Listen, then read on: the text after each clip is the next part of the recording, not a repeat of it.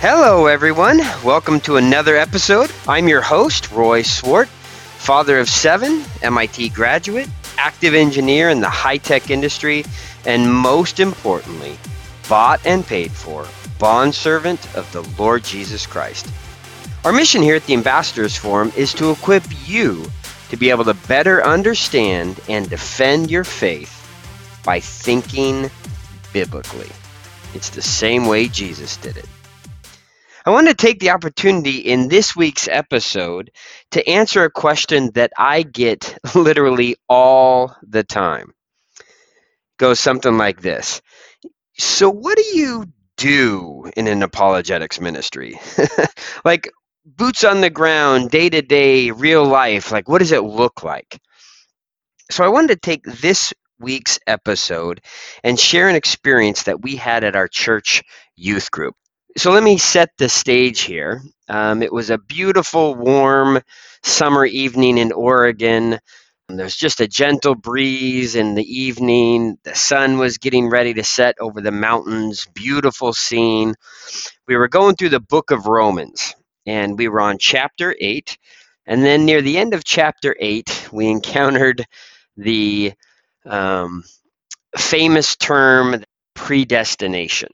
Verse 29 and 30, it says, "For those whom he foreknew, he also predestined to be conformed into the image of his Son, in order that he might be the firstborn among many brothers. And those whom he predestined, he also called. And those who he called, he also justified. And to those he justified, he also glorified." And so the teacher read through this verse, and he paused, and he pointed at me and said, "And I want all you students after our teaching tonight to go find Mr. Swart, and he's going to explain what that term predestination means." So I want to walk you through the conversation that I ended up having with the youth that night. And I want to be clear up front. My objective in this episode is not to give you the final teaching on what predestination is. And actually, that wasn't my objective that evening either, was to give the kids a perfect answer.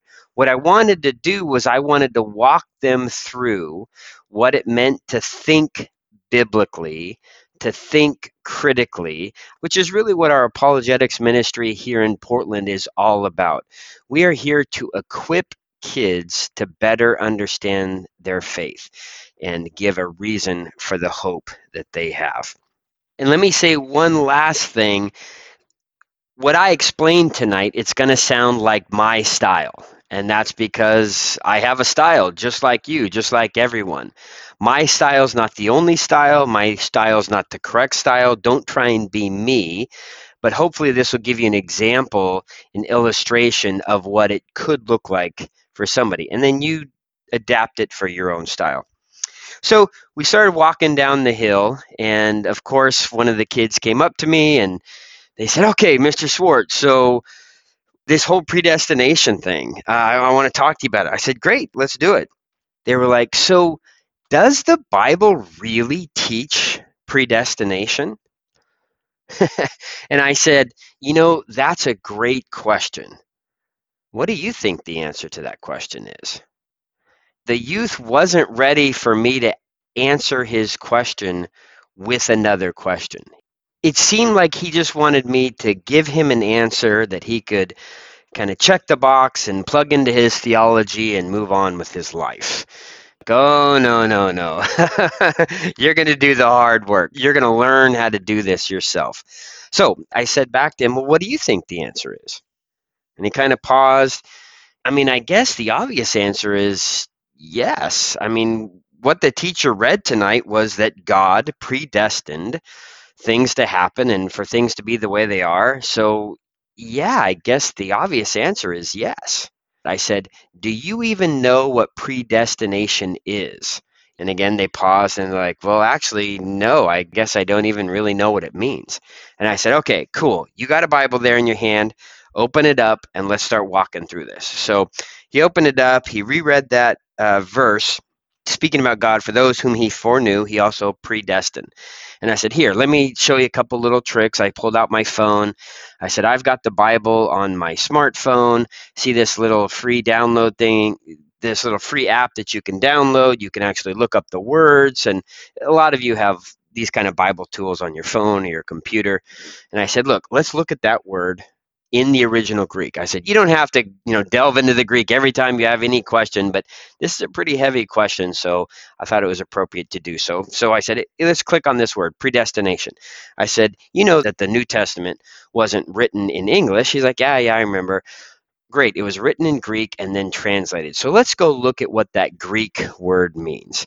I think he was maybe a homeschooler, so he had taken some Latin and he, knew about root words and prefixes. And so I said, let's go through a quick little word study. I said, this Greek word is pro-orizo. He's like, yeah, it has a prefix and, a root word. Yeah, pro means before. Orizo means to mark out a boundary or to determine, to appoint it to be so. He's like, okay, cool. So that's what that means. And I think he was expecting predestination to mean something like God decides who goes to hell and who goes to heaven. And so I think he was a little surprised at first to find out that predestined had a more generic sense than that. So I said, okay, cool, we're getting somewhere. Now I said predetermined. He determined ahead of time something to be so.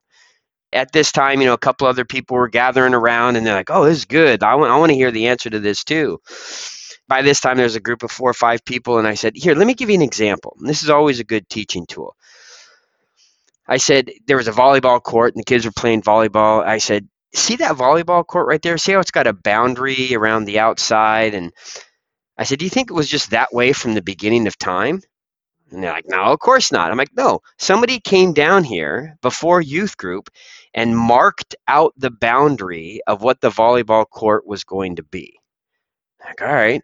That way, people inside the volleyball court are playing volleyball and people who are outside of that boundary are not playing volleyball.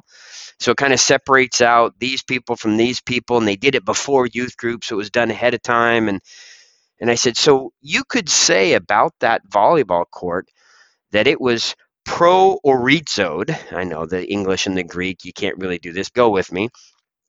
It was pro-orizoed, that volleyball court.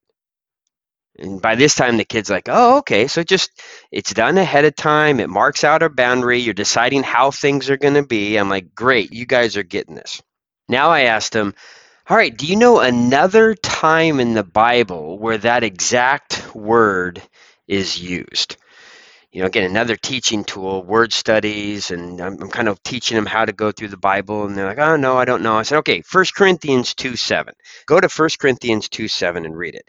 It says, this is Paul speaking, but we impart a secret and hidden wisdom of God, which God decreed before the ages for our glory. See how they use different English words there? Decreed before the ages. In Romans, it used predestined. It's actually the same Greek word. They're just translating it with different English words. Like, okay. And I say, so now in that context, this is helping you build an understanding of what that word means so that we decide, okay, what does it mean? What is the Bible teaching? I said, now look at that context. What's that talking about? They're like, okay, some mystery. It was going to be the way it was, but God decided ahead of time that he wouldn't fully reveal what that was. Right in the beginning, he was going to wait until a later time. And I said, so that's the gospel. That's the amazing, wonderful, secret and hidden wisdom of God that he's speaking of is the gospel. Now, by the way, quick little aside, if you are a Christian and you're listening to this, and you can't quickly, succinctly communicate what the gospel is to somebody, you need to fix that. You need to go through, read the Bible, study it, look up some examples online, whatever it is, write it out. You need to be able to quickly communicate the gospel in any situation. Okay, back into our story. So I said, this secret hidden wisdom of God is the gospel. The gospel being that people are separated from God because of their sin, that they're going to eventually be reconciled to God through some kind of a sacrifice. And that's offer of salvation, that gift of salvation is going to be open to everyone, both Jews and Gentiles. That sacrifice was going to be God himself. And you could never earn that gift of salvation through doing good works. So I said, all of that is in the gospel. And that wasn't fully revealed from the beginning of time. That was something that God waited until Christ came and was on earth. And then that full revelation of God's redemptive plan for humanity became clear. Okay, so that's what that 1 Corinthians 2 means. And they're like, oh, okay. So God predestined that information to be revealed at when Jesus was here. So they were like, oh, okay, so people can be predestined, information can be predestined. So they're like, oh, okay, now you're getting a fuller sense of what that word means, okay? And we'll get to, what does the Bible teach about it? What are the implications? But now the quite a crowd of kids are gathering around. They're like, oh, okay, I want to answer that. Everybody open your Bibles, and I'm asking them questions back and forth. So I said, okay, back to our Romans passage. Now that we've got a little bit of background on what that word predestined, proorizo, means, let's go back to our Romans passage. And I said, what is the most important thing? Anytime you study the Bible and you're trying to think through a question, what's the most important thing you need to do? And they're like, I don't know, the kids are throwing it around. And one of the kids is like, look at the context. And I'm like, exactly. Good job. Let's look at the context. So what's happening? We're on Romans chapter 8, verses 28 through 30. What's the context of the whole book of Romans so far? And we went through that, just quickly. And again, you don't have to go through this for every question, but this is a big question. So I wanted to show the kids the whole process. So I said, what's the whole context of Romans? Well, it talks about sin. It talks about how we're condemned in our sin. It talks about what the law can and cannot do. That's what Romans has been building up to. And now in chapter 8, it is introducing this concept of the flesh versus the spirit. That's the context of chapter 8.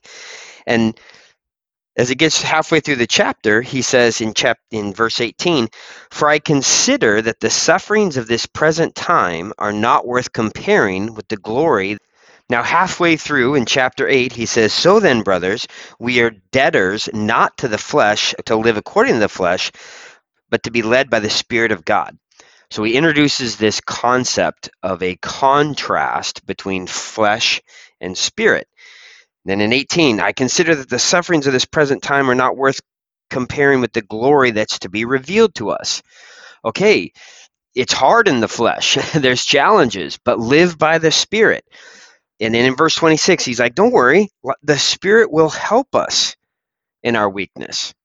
Okay, that's all the backdrop for, okay, now verse 26. "And we know that for those who love God, all things work together for their good, for those who are called according to his purposes." So he's saying, I've got some great news for a certain set of people. There's flesh versus spirit, and if for those who are going to live by the Spirit, I've got some good news for you. So now all the kids are like hanging on, every word. They're like, okay, it's all making sense. It's coming together. I'm like, what does it say? What's the beginning of this verse? And I made a couple of different kids read this sentence over and over and over again. Verse 28, "And we know that for those who love God." And I stopped there and I said, okay, that's the first part of the direct context of our passage today. For those who love God. I said, is love a choice? And the kids are like, yeah. I'm like, do you have to love? No, you don't have to love. You can choose to love. You can choose to not love. And this is where I introduced the concept. I said, okay, guys, well, let's think about this. The context of this verse is for those who love God. He's separating out a type of people, a category of people. For those who love God. I said, let me ask you a question. Does the Bible say that we have free will? Can we make choices? And some of the kids are like, well, yeah, of course I can make choice. Watch this. And, he kicked a soccer ball or whatever. See, that was making, I'm like, yeah, no, of course our experience is a good thing to look at. But what does the Bible say? And they're like, yeah, I think the Bible says we have free will or choice or whatever. Show me an example. So they were struggling a little bit at this time. And I said, well, let's go back to the gospel, talking about Jesus. Go to John chapter 1. Somebody read this. So they read that in the beginning was the Word was with God. And I'm like, great. Verse 12. But to all who did receive him, who believed on his name, he gave the right to become children of God. I said, what does that say? Those who received him? So we went to John chapter 1. In the beginning was the Word was with God, and the Word was God. And I said, great. Go down to verse 11. It says, he came to his own, and his own people did not receive him. But to all who did receive him, who believed on his name, he gave right to become the children of God. I said, did those people have a choice? They're like, yeah. Some people didn't receive him, and some people did receive him. And I said, and the people who received him, what were they? They became the children of God, who were not born of the blood or the flesh or the will of man, but of God. I said, are there any other examples of people making choices? Like, okay, how about later in John 3:16? For God so loved the world that he gave his only begotten Son, that whoever believes in him should not perish but have eternal life. Does that sound like a choice? Yeah, it's somebody who believes. Great. Now, what about what Jesus himself preached? I said, what was the first sermon that Jesus preached when he was on earth? People are like, it's in the Gospels. Okay, great. Where in the Gospels? Okay, Matthew, Mark. Okay, let's just go to Matthew 4:17. From that time, Jesus began to preach, saying, repent, for the kingdom of heaven is at hand. So I said, Jesus' first sermon had what? What was the first word he used? Repent. I said, is repentance something that you automatically do or something you have to make a choice to do? Like, you have to make a choice to repent. You have to turn and go the other way. Exactly. So, at this point, the kids are picking up on it. I'm like, yeah, the Bible absolutely teaches that we have a free will. We're accountable for our choices. Now let's go back to Romans chapter 8.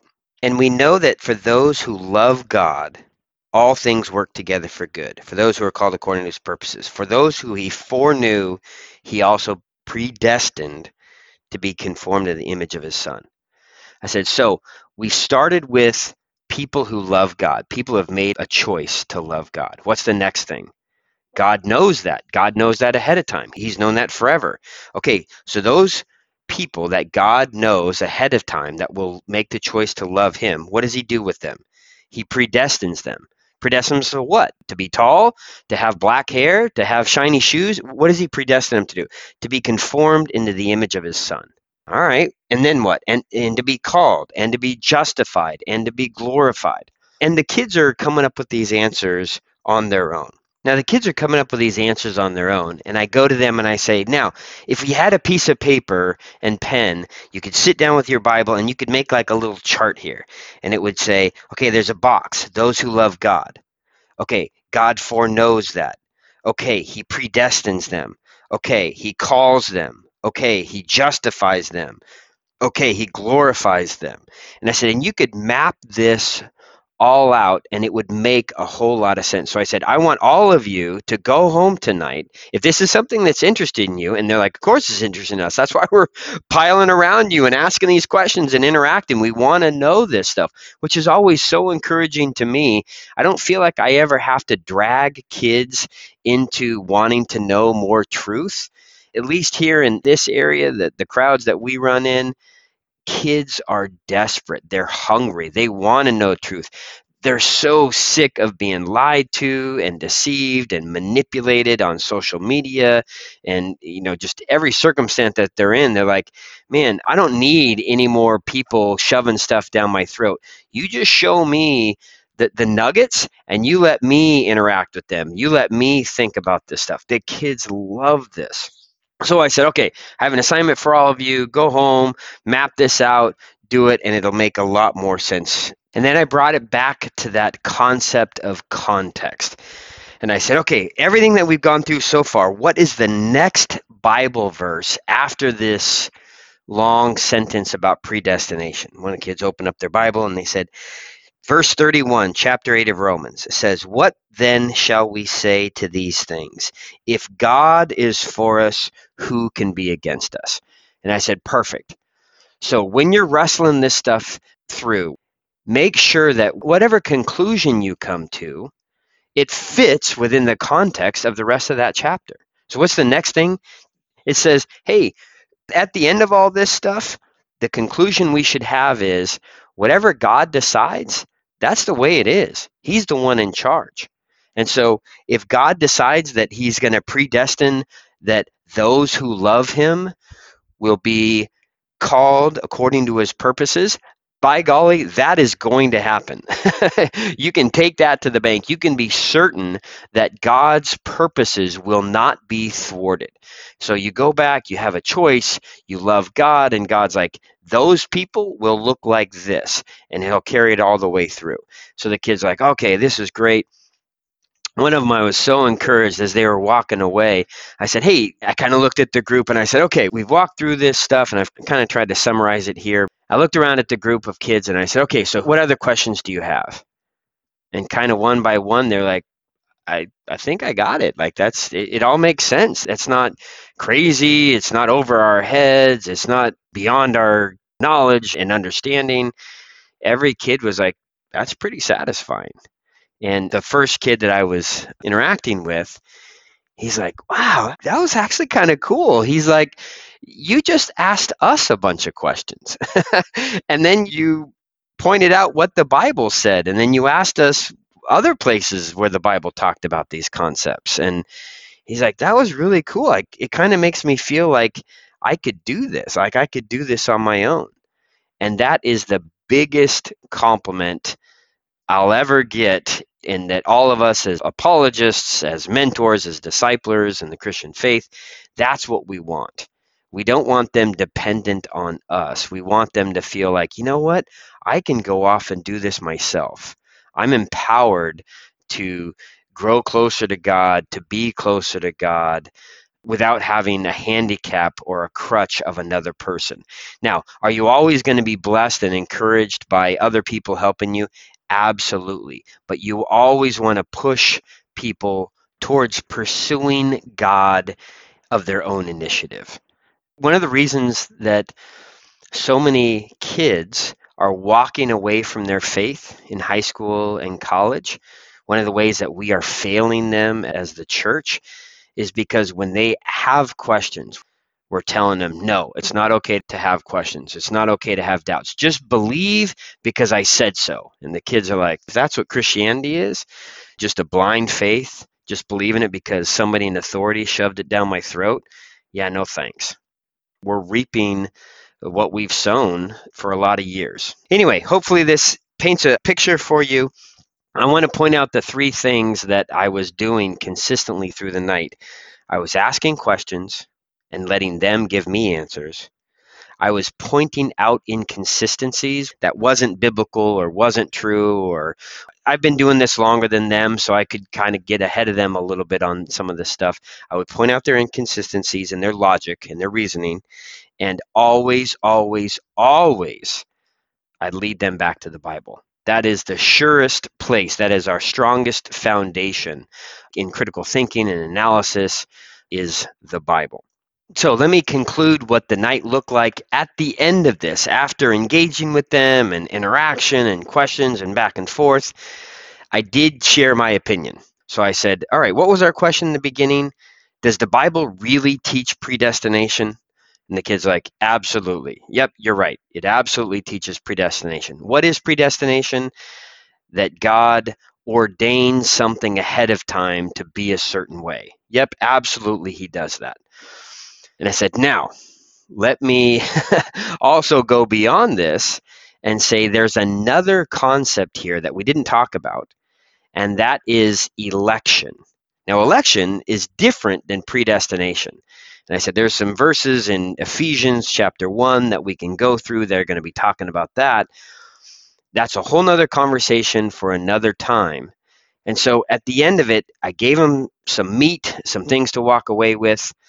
They felt empowered. I also left them a little bit hungry. And so I'm anticipating that next week or the week after, they're going to say, hey, I went back and I read some verses on election. But let's walk through this step by step and process this stuff together. And so anyway, hope that explains some things. Hope that encourages you out there and gives you something to think about. I pray that God will raise you up in your own faith and send you out to share that faith with others in the grace and truth of the Lord Jesus Christ. Until next time, I'm Roy Swart. May the Lord bless you and keep you.